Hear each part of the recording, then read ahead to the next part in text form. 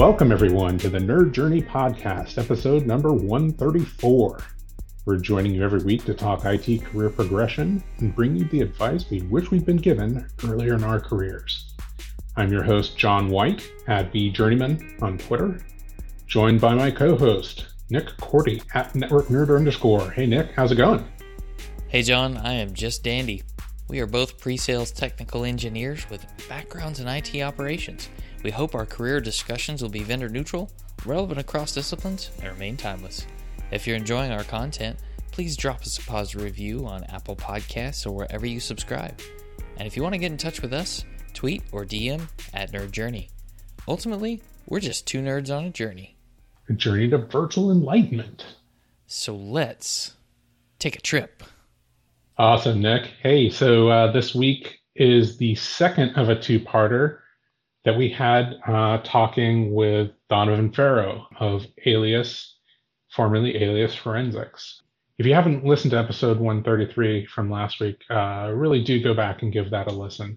We kind of covered his journey into the field of IT and then into security and forensics. Definitely worth a listen before this one. This week, Donovan's going to get into some advice for those out there who may want to get into the cybersecurity industry. And yes, if you are an IT generalist or someone who likes to tinker, perhaps it could be for you. He also talks about mentorship and reasons why he likes to mentor others. He even gives us some really good insight on what it's like to own and slightly change the direction of a company. Yeah, I'm pretty excited to listen again to the section on being a business owner and what that's like. So without further delay, let's get into it. Part 2 of 2 with Donovan Farrow.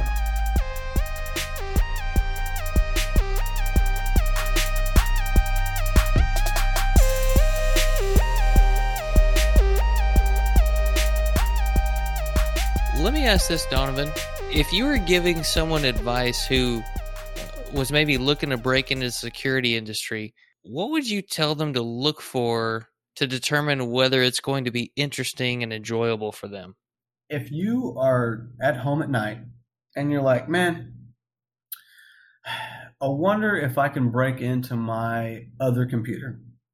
And you're like, what does it take to do that? Like, I'm discovered this thing called Metasploit. What is Metasploit? And I'm learning about it. I'm learning about Kali.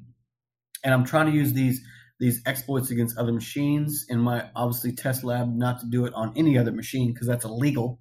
But in your test environment, you say, you know what?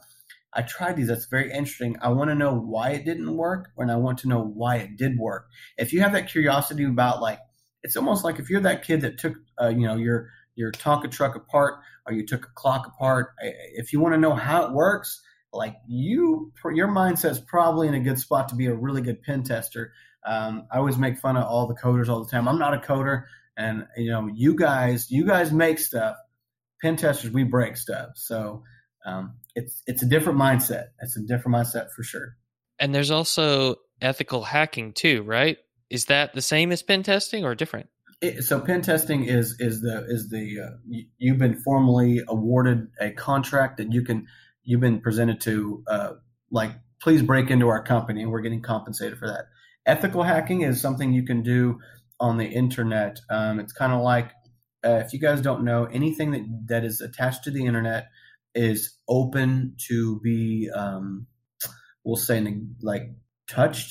So if there's a SCADA system, which is super bad, if it's on the internet, you can touch it. But the only time when it becomes an illegal act is when you change or modify something. So an ethical hacker would say, hey, man, I got a hold of this, this RDP. I can see your desktop. Nothing has been changed. I'm just showing you that something is representative. I haven't, or even if you put like some type of command exploit because it was available to the internet. Ethical hacking is you sending an email saying, hey, here's this machine, here's the IP, here's this exploit. Just heads up, good luck, have fun. That's when ethical hacking is really good. I like to go to DEF CON. I try to go almost every year if I can. And what I love the most about, especially one of these days, Tesla, I'm going to get you so good, Tesla. So they have cars out there, right? And they're like, hey, man, if you guys can hack into these cars, even Jeep has one too, we'll give you $10,000 right now. We have a checkbook ready today. And that's how you make really good security is you have these ethical hackers that say, hey, man, I'm going to try to get in and see if I can break in. And those bug bounties are actually really good for education and protection of the client. Okay. That sounds like the equivalent of what some people might call a hackathon, building code, scripting things, except this is a break-in-a-thon kind of thing. Break-in-a-thon and take control-a-thon and get root-a-thon. I'm joking. Yeah, that's the kind of place you go without a phone turned on and all that stuff, right? No credit cards in your wallet. Yeah, so that's when you go and you buy a flip phone at the the airport, and you turn off all your Bluetooth because that place gets pretty serious, very serious at DEF CON. I imagine so. What type of skills? You mentioned what would make someone be interested in security or have a mind for it. What other skills would you say someone needs to build to get into that industry? Yeah, so just security in general. I kind of gave a talk about this on a podcast or whatever. It was like kind of how to get into cybersecurity. My thing is, man, if you can go two routes, you can go the certification route. You can go to degrees and all that stuff.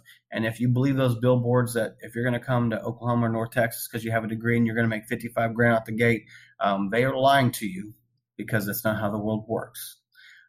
You have to understand how computers work. How can you break into a computer if you don't even know like how a hard drive or cylinders are? How do you not know like what a FAT table is, what a FAT32? Like there's so many building blocks you're missing. As I always say, some of the best hackers that we have on our team know how to build a computer. That's very important. Know how a network works, can set up a firewall, knows how to turn on and off a firewall, knows how to set up DHCP, Active Directory. We use a great tool called Bloodhound, which is one of our favorite tools. You can use it as an audit tool. So if you know Active Directory, when we get a hold of a machine environment, we dispatch what's Bloodhound, and we get the path of least resistance to the domain admin. And knowing that, it will make you the best hacker ever. I am by far not even close to a great hacker. I'm a good hacker. And the reason why I'm a good hacker is because I know how computers work. I know how networks work.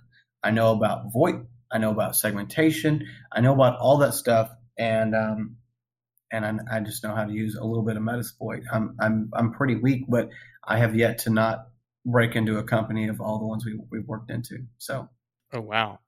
So it sounds like if I'm an IT generalist today, I could slide into the security spot if I were to hone my skills a little bit more in what I'm doing today, but just sort of focus on security incidents. Yes, please, and give me a call. Nice. No, but for real, like it's tough. People, IT generalists, man, they're overlooked. If I can take an IT journalist and kind of sway them into the Kali, the Metasploit, the exploitation part, and talk about lateral movement, they're one step away from being a really quality pen tester, and that's what we're looking for. And I will say the market is super thin, and we definitely have a senior position open. So if you know anybody, please apply today. There you go.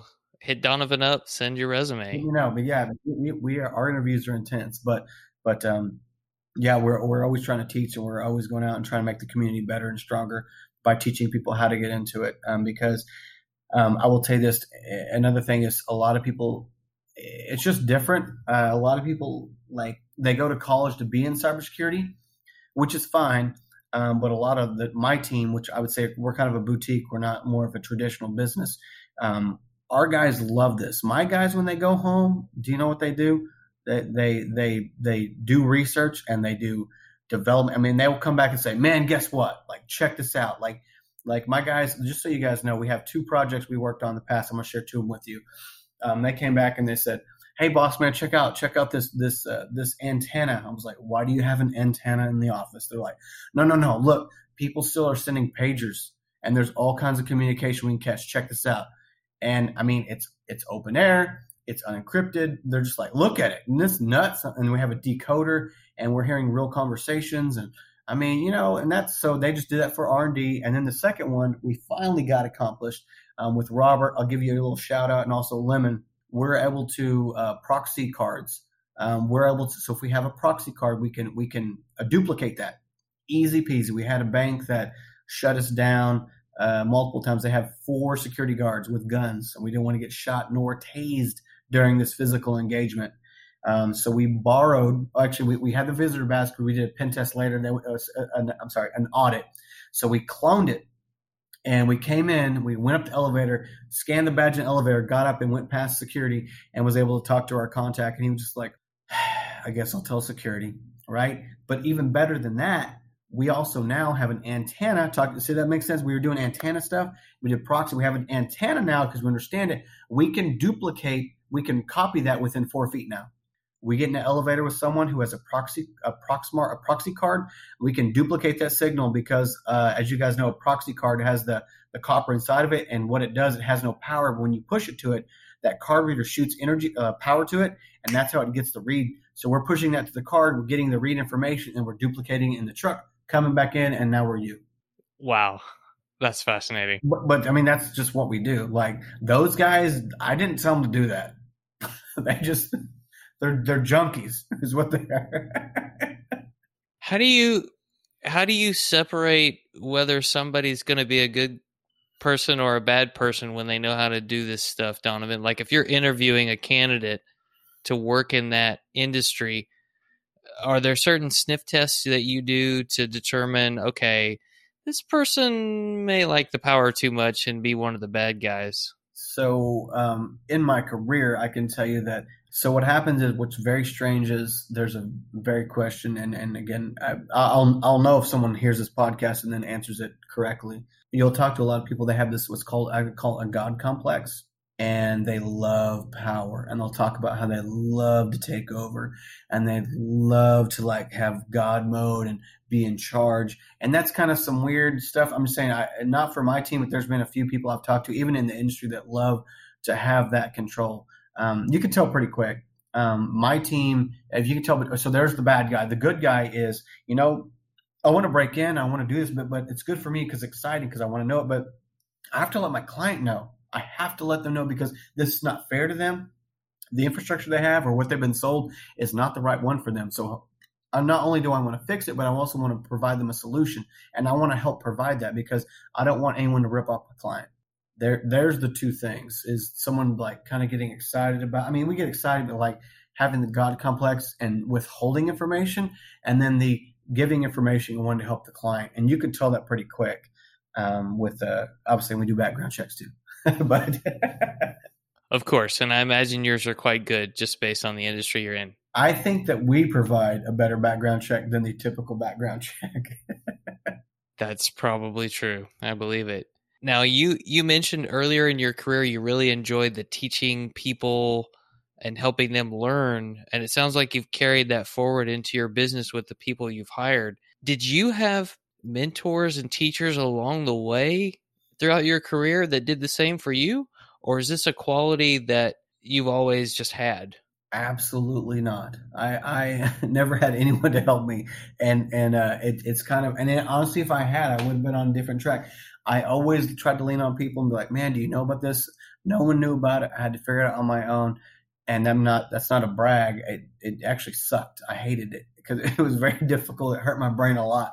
But the cool news is I always wanted to, if someone had any questions, even about my business, I do a lot of entrepreneurship, leadership, and I've had a lot of awards for that.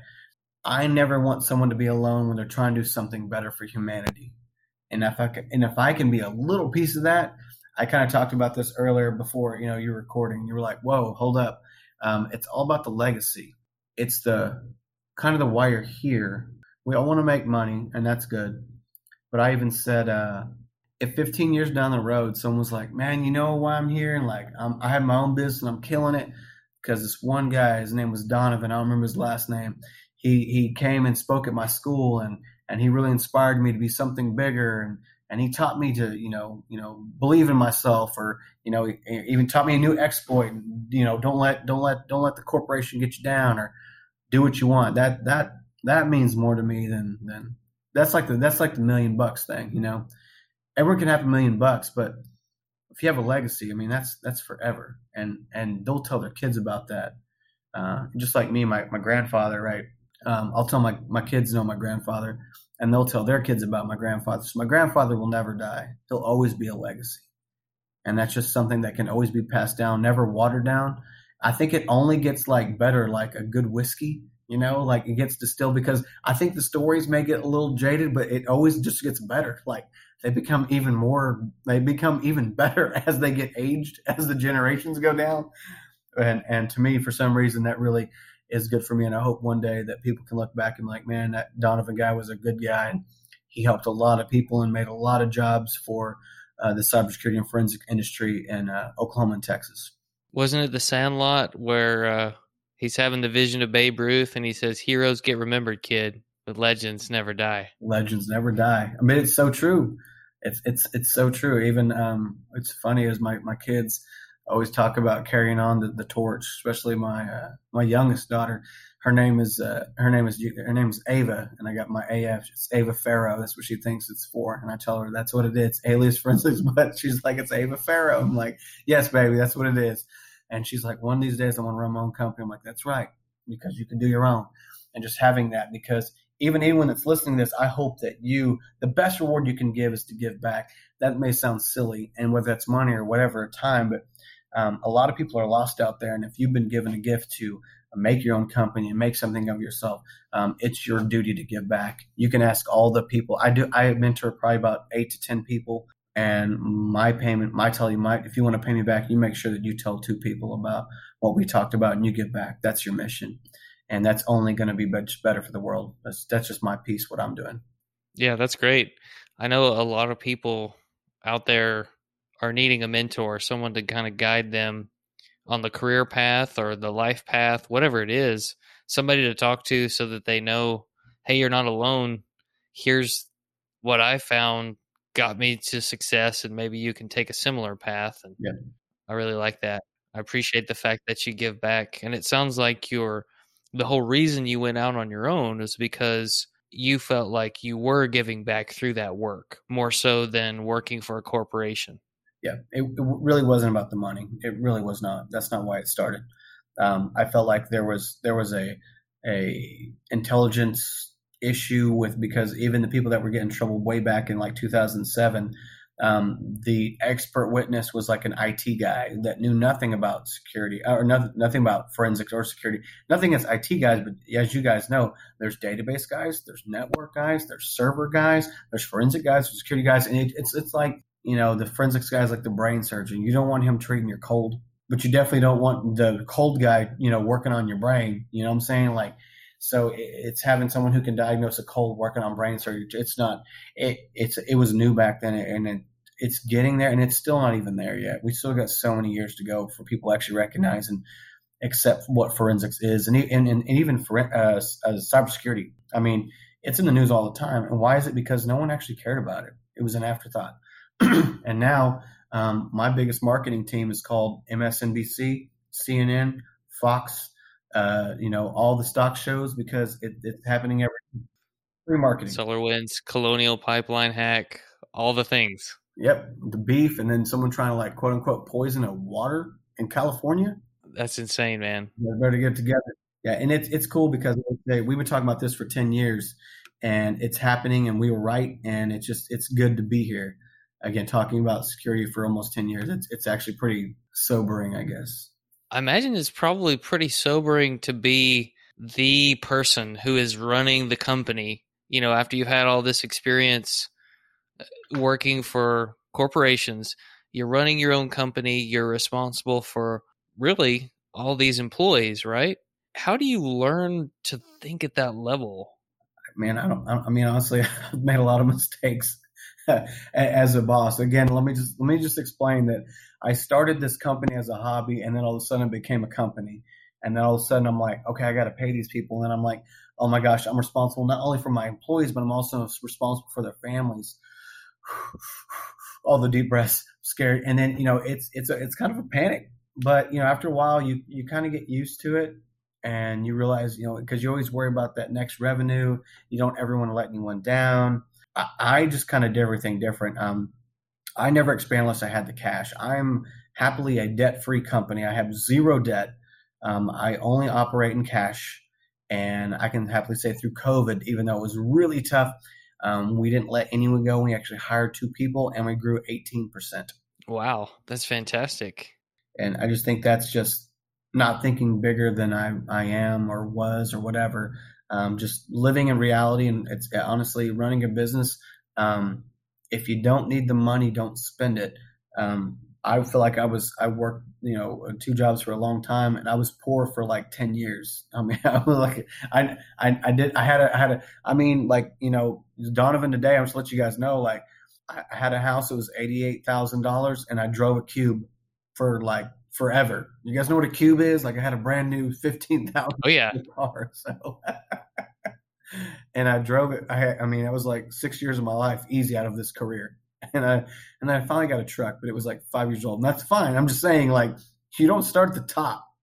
And if that's what I think, even the world today, kind of soapboxing this whole like Instagram, Snapchat world we live in. Listen, man, I don't know. Listen, I'm a very successful man. I don't know how these people go to like Bahamas and take photos. I think they're just glorious in debt. They have nothing. They don't have a job. They don't have a career. They have nothing behind them. But your friends you're seeing are all going on vacation. That's all fake. That's not real. And trust me, you hunker down, you buckle in, you just let them, because it used to bug me. I was like, how are these people have nicer cars than me? Like, I feel like I have a good job. I feel like I'm saving. It's because I'm not just spending like 90% of my worth. I saved every penny. And that's how I was able to launch Alias all the way, is because I had no debt and I was able to make 1 year worth of salary for all the team, jump on and then double that and go from there, because there was no sense of failure because I had too many kids to take care of. So it's you have to start at the bottom. You're not going to be rich. So get over it. You won't be rich for a long time. And if you think you are, then just go work for someone else and be rich with your salary. That's some real stuff right there. It's a weird world we live in today. That's not real. Well, being a good steward of your resources, whether it's time or finances, that's a thing that can determine all kinds of possibilities for you. And if you're in major debt, that's a lot of stress. People get divorced over that. People end their lives because of that. It can cause some major problems. So kudos to you for managing the finances well and understanding the gravity of being in charge of the people under you. That sounds like a great leadership philosophy. Yeah, I feel like the world lacks that today, and that's all on the entrepreneurial side with the young Oklahoma young professionals and a few other people in Tulsa. I preach that all the time. Perfect example. Someone's like, "Hey, man, I gave myself a raise." I'm like, "Oh, that is so cool. Why?" They're like, "Well, I made more money." I was like, "I don't. That's not why. Why do you need more money?" I was like, "Did you get a new house? Did you get a new car? Do you have medical bills? Are you going to school?" They're like, "No." I was like, "You don't need a stupid raise. What were you going to do with a raise?" I deserve it. Do you deserve it? Do you want to take it and put it in your pocket so you can blow it? Or do you want to put it back in your company and invest for the next day? And then I got a message like a week later, and they're like, I gave back my raise to the company. I'm like, yes, that's exactly the answer, because you don't need it. Get okay. I'm not saying it's super comfortable. Just get okay to where all your bills and you're building it. Because if you eat today, you won't have anything tomorrow. Yeah. So getting deep here. Yeah, for sure. Okay, let me ask this. As a business owner, excuse me, you have to determine what the sweet spot and the specialty of your business is going to be. You mentioned Alias being a bit of a boutique. How do you decide if the services offered by your company need to change, and what determines that? Oh man, that's I feel like we discussed this before you asked it to me. That was a super layup. So, as you know, the company was initially called Alias Forensics. Okay. So we had forensics, right? So forensics did a lot of forensics, decent amount of business that. And then we had incident response, which, hey man, someone broke in my company. Can you tell me how you did this? Isn't that like forensics? I'm like, that's exactly like forensics. Actually, you know what? I can actually tell you how they got in, because that's literally what forensics is, just on a more, we'll say, a quicker scale. And then from that point, my clients are like, hey, man, do you know about like security? I'm like, yeah, dude, like you got to have a pen test or some device that could kind of block traffic, and you got to make sure your firewall's working. They're like, do you know what a company that does that? I'm like, no, I don't know anybody that does that. You know what? I can do that. but I can like try it. Like, we don't do that, but like we can check it out. And they're like, yeah, man, because no one knows what's going on. So I was like, sweet. So we started doing that. And kind of from that, it was kind of like a need for the clients. It's what they needed because, and also it was great because, I mean, I can tell you this today, like 70% of our revenue, 75 comes from security now, which is pretty wild. And I'll even double down on that. You have to move with the times. You have to move what is necessary. So even when we, Alias Forensics, and you'll love this, here's some cool marketing ninja foo. If we're doing security now, how do you let the world know that Alias Forensics does security? Just let the crowd think about that. You can pause if you like. I'll tell you the answer. And I'm actually one of the most important things for my business is marketing. I can tell you that everyone in the world thinks that we're like 30 or 40 people because our marketing is phenomenal. So what we did for the next 2 years, anytime we posted, blog posts, podcasts, presented, talked about us, we didn't say one word about forensics, zero. We always said Alias Forensics does security. And then it got to a point in Oklahoma where it was like, oh yeah, I mean, they're a good security company. And they're like, I wonder if they do forensics. And they're like, oh man, of course they do. It's called Alias Forensics. It's crazy. That's how we were able to grow a community without changing the name because everyone loves the AF. And by the way, the AF was before it was for As Frank, just so we're clear. It was before you darn millennials did your thing. But don't forget to, check out our podcast, Secure AF. That's different. But what I'm saying is, so we did that. When you kind of add to your question, how do you keep moving? And then we moved into Dallas, and I was like, well, man, that's going to be hard. Like, if we go into Dallas, Alias Forensics, they're going to think we're just forensics. So during COVID, we changed. Everything was kind of calm. That was a perfect time for us to change the name to Alias. You go to our website now. We're Alias. What is Alias? Alias is a cybersecurity company. Do they do forensics? Yes, but we make more revenue. We grow the company more from what the client wants, which is security. And that's when we open an office in Las Colinas in Texas. And if you guys check out my silly video, I talk about that. I'm a silly guy, but we did that during COVID, and I'm happy that we kind of was able to grow and proceed with that. See, I thought Alias was a TV show. It is. A while back. It was. No, it was. No, it totally was. So I did Alias Forensics.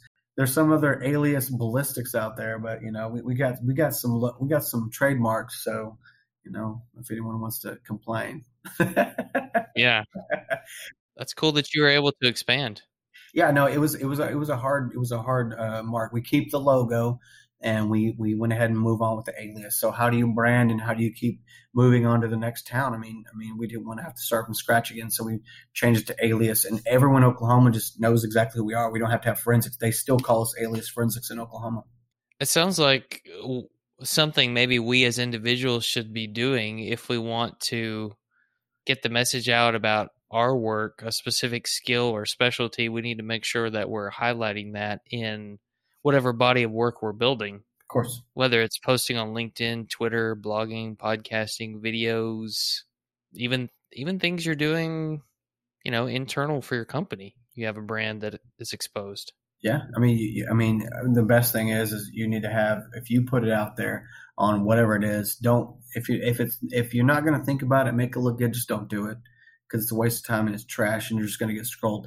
If you can put it out there and you have to say, am I going to look at this? Because you have like an eighth of a second to grab someone's attention on LinkedIn. At best case, if they look at it, you have 3 seconds. And if it's not worth your time, it surely is not worth anyone else's time. If it doesn't grab your eyes, then it's not worth someone else who doesn't care about your company at all. Yeah, that's a tough one. It's some good self-reflection. It's painful. Now, did you have a body of work to reference when you started the company? Here's what we can do, or here's reference projects that we've done so that you get the credibility when you're walking into a new customer or attracting new customers? I mean, honestly, typically if the client's like, hey man, can you? And I'm like, oh yeah, totally. Let me explain it to you. Fair point. Yeah, fair point. And I don't never done it. Maybe I'm sure I've done all of it before, but sometimes they're like, hey man, can you do this thing?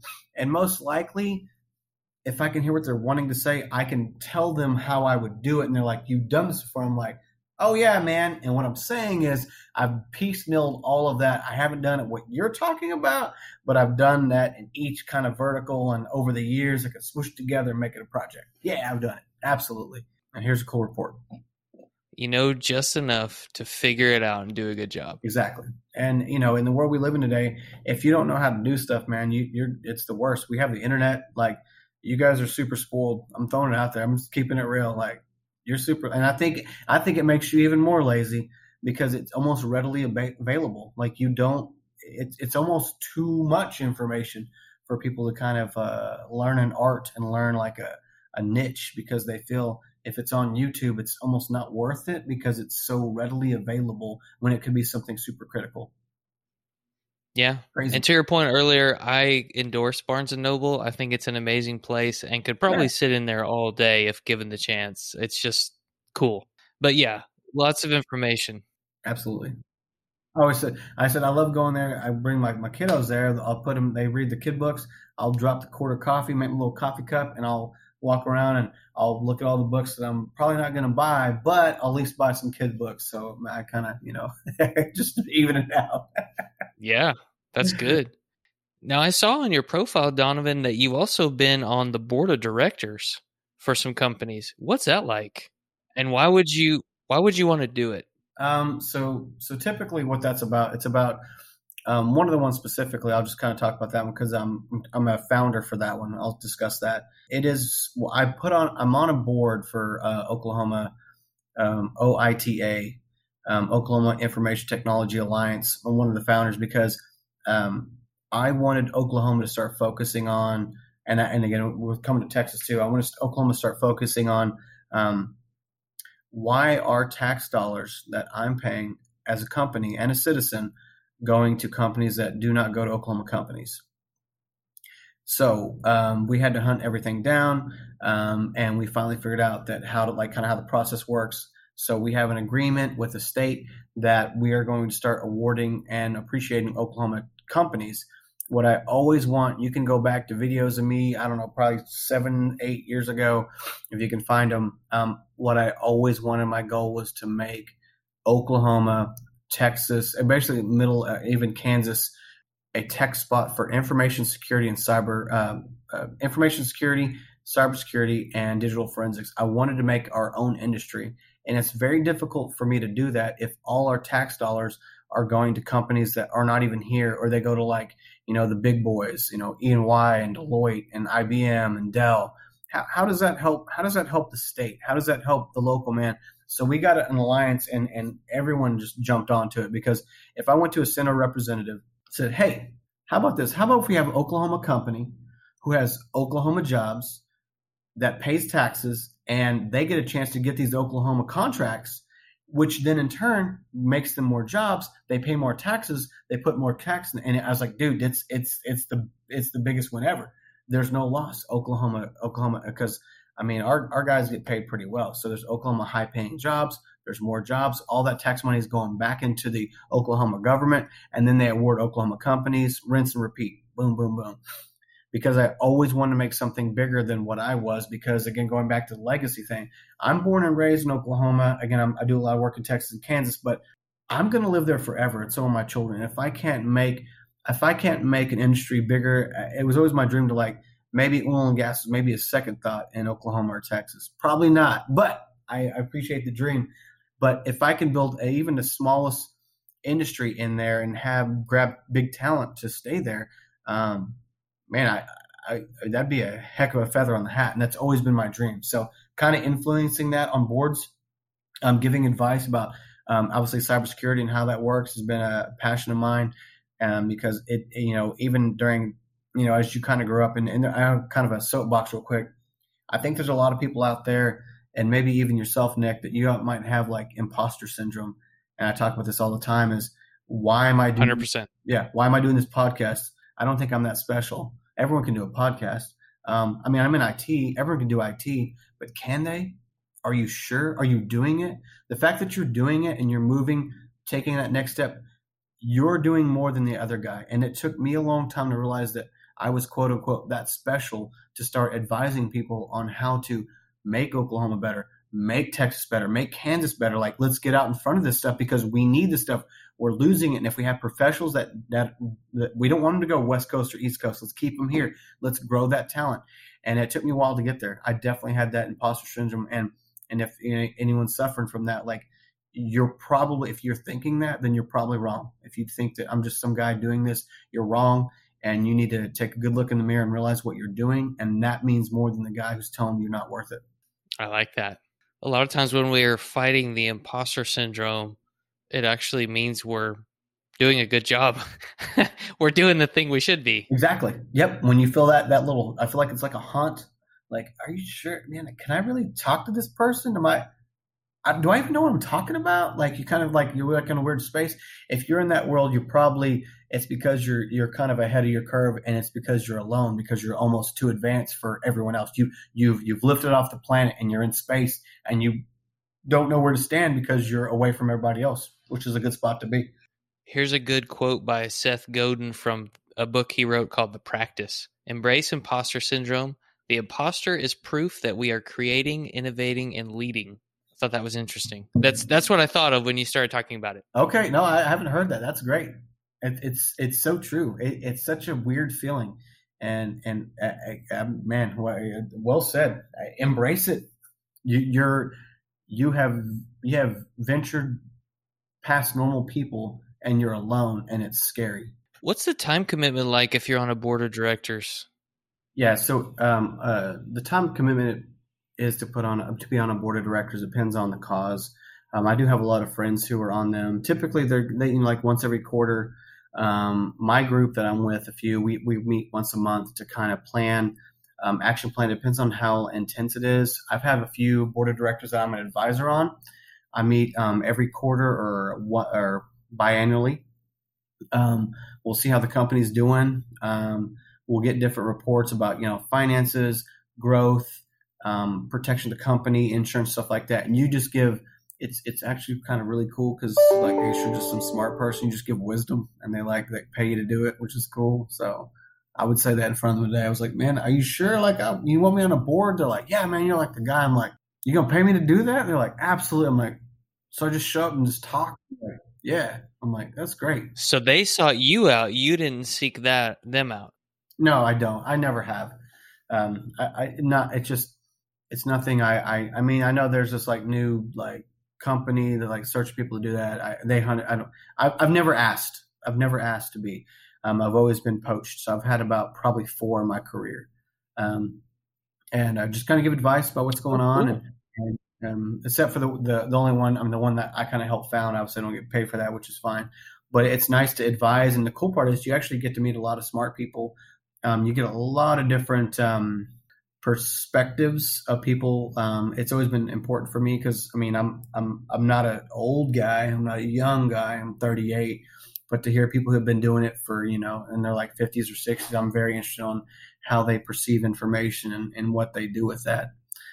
Because I hope that I can not make the same mistakes that they did, and vice versa. And I'm not saying we've all made mistakes, but if I can learn from what they're presenting, it's only going to make me move faster as I get older. Yeah, that's good advice. Okay, from owning a company to being on a board of directors, is that a different level of thinking?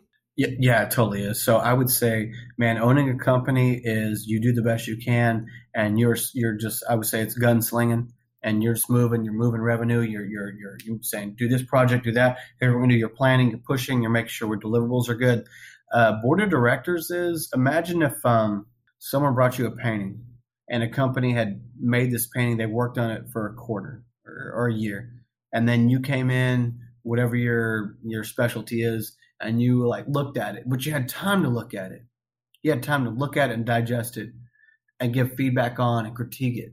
It's very methodical, and you can really digest the company. So when I did it for a few other companies, which I'm doing a few now, I can see kind of how the company's moving. I can look at the revenue without being in a hurry to make money. It's not my job to make money. That's not why I'm there. It's not my job to make sure, people are doing their job, or, people aren't arguing, or the sales aren't getting done. None of that busy work. I can take it. It's almost like looking at a forest from outside the forest. like you're outside the forest observing, Mm-hmm. figuring out how things are growing. What do you see outside? Is there something outside the forest? You're like, well, there's a dead tree over here in the right of this forest here. And then the CEO's like, well, I didn't see that. I was like, well, you wouldn't, because you're running and you're burning yourself all because you're working hard to make sure you can make money.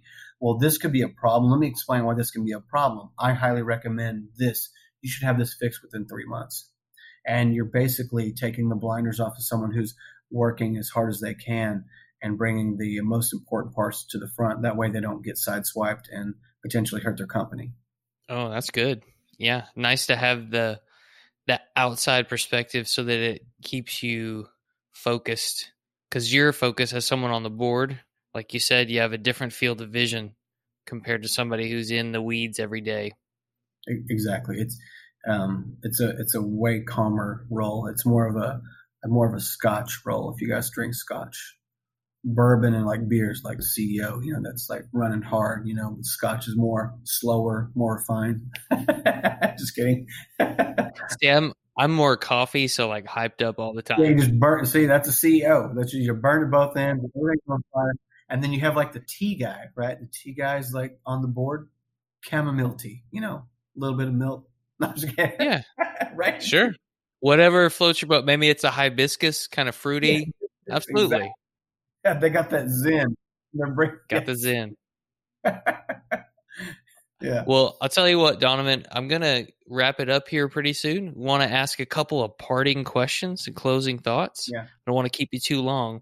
First one is, you've been on a board of directors multiple times. You've been venture capitalist, started your own business, worked in internal IT, internal security teams. How do you decide what's next for you, Donovan Farrow, in your career?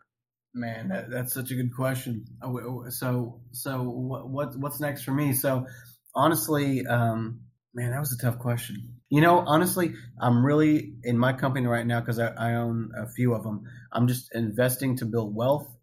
That way, maybe one day I don't have to work, to be honest. I mean, who knows in the next few months. It's a good reason. In the next few months, you should check me out and see where I'm at. Working very hard to develop and build the group I'm with now, and I can only take us further. And there's a point where I realize that my knowledge of my scope and my ability can only go so high without more help. And you have to transform a business. I'm not going anywhere. I'm not saying that, but you should just kind of pay attention to what's happening the next 2 or 3 months and see where we're headed, because that is the next step. And how we grow and how we kind of move in through different entities and how we transform is going to be pivotal to it. I guess kind of echoing back, there's a point where you can only take it so far by yourself. So you have to bring more people in and make it a bigger, stronger establishment so you can reach further. And that's like a whole nother business acumen. There's different levels. Once you change, there's a good book called Scaling Up. It's difficult. 1 to 3 is different. 3 to 9 is different. 9 to 15 is different. 15 to 30 is different. And employee size. They're all different companies, and you have to have different pieces of the chessboard on it. And we are about to change a chess piece in a very, very good way. And that will be the next venture for us. And it's going to be really amazing and really rewarding for everybody. But we'll see in about 3 months. Nice. Okay. We'll look forward to following along and seeing how that goes. Yeah. I think you've hinted at some of the next question, but I'm going to go ahead and ask it. What do you feel is the best and worst career advice you've ever received? And any parting thoughts, words of wisdom for listeners? Okay, well, mine is not going to be very good. I guess the worst wisdom, which I'll never forget this, was when my boss told me that you'll never, ever go anywhere without a degree. She was super wrong. Not that I'm against degrees. That's for me. Right. I would say you proved her wrong pretty well. Best advice. Man, that's a good one. Best advice. Honestly, I would say that never forget where you came from. And this is like an Anadarko thing. It's like some like little rinky-dink town, which I love. It's where I'm from. And they always say, don't get too big. Just don't get too big, because if you get too big, that's when you overrate yourself and you will burn yourself out. And I mean that, saying that you're worth more than you are. not saying I'm worth. I've done really good. I'm just whatever. I'm a very successful person where I've come from. I'm very proud of that. I say that with confidence, not just, I'm not bragging. But you can't let yourself get too big, because if you get too big, then you don't take care of the people that have gotten you there. You lose track of why you got there. It's not because of you, sure, but it's the people that have surrounded you, that believed in you and trusted you, that got you where you wanted to go. Yeah, great advice. Fantastic. And I think it falls in line with some of the other guests that gave some advice on being humble and not being above doing certain things. Yeah. That really resonates. Yeah. Hey, Donovan, you said you do mentor some people for free. If people have questions as a result of these interviews, is it okay if they reach out to you and follow up? I ask people all the time, even when I speak everywhere, if you have any questions on LinkedIn, I'm there all the time. If I don't respond to you for a few days, I'm not ghosting you. I do run a few businesses, so I'm not being mean. If I respond, even as Nick, I didn't respond, but when I respond, I want to make sure that you have my full attention, and what I say to you is actually mean something, as opposed to me like, yeah, okay, I got it, or just make something up. I want to make sure that my time that is dedicated to you is actually important and actually means something to you, as opposed to just saying I got it or making stuff up to get you off my plate. That's good. I find that people who have that same mindset do the same thing with their families. Hey, I want to make sure I'm giving you my full attention, spouse, kids, significant other. That's great. Appreciate it. Yeah, quality of time. I would say everyone always forgets that this is a thing to repeat all the time, is you have the exact same amount of hours in the day as the most richest man and the poorest man or woman in the world. What you do with your time is up to you. And the only reason why you are where you are now is because you choose to use that time towards something that is not part of your goals. There you go. I like it. Well, listen, Donovan, this has been a fantastic conversation. We want to say thank you so much for your time. We'll have to follow up with you again sometime in the future and see how things are going. So, Donovan Farrow, thank you so much for being on Nerd Journey. We appreciate it, and talk to you again sometime soon. Thanks for having me on. See ya.